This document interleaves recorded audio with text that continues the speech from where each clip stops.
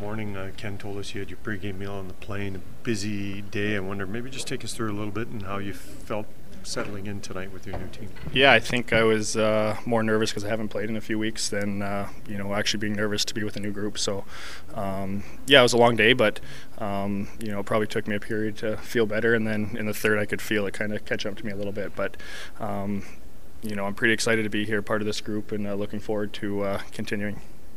The hits got you in your game. Those two hits.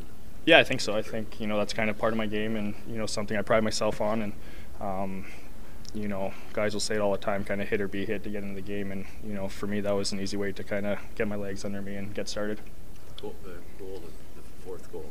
Is that one of those ones where you're trying to tie the guy's stick up and he waves at it and it goes in? Yeah, I think I got to do a better job. That's my guy the whole way, and you got to get his stick no matter what. So.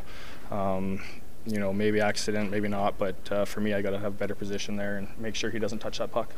What was your thoughts on joining this team? Obviously, a bit of a history with Connor. What did you feel when you first got the call?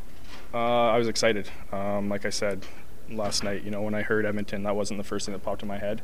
I think their guys down the middle with Nugent and Draisaitl, and Connor is pretty deadly. And then you look at the young guys coming up and playing well, and obviously closer to home for me. I think it's a pretty cool opportunity at Canadian City. So I'm definitely excited to be here.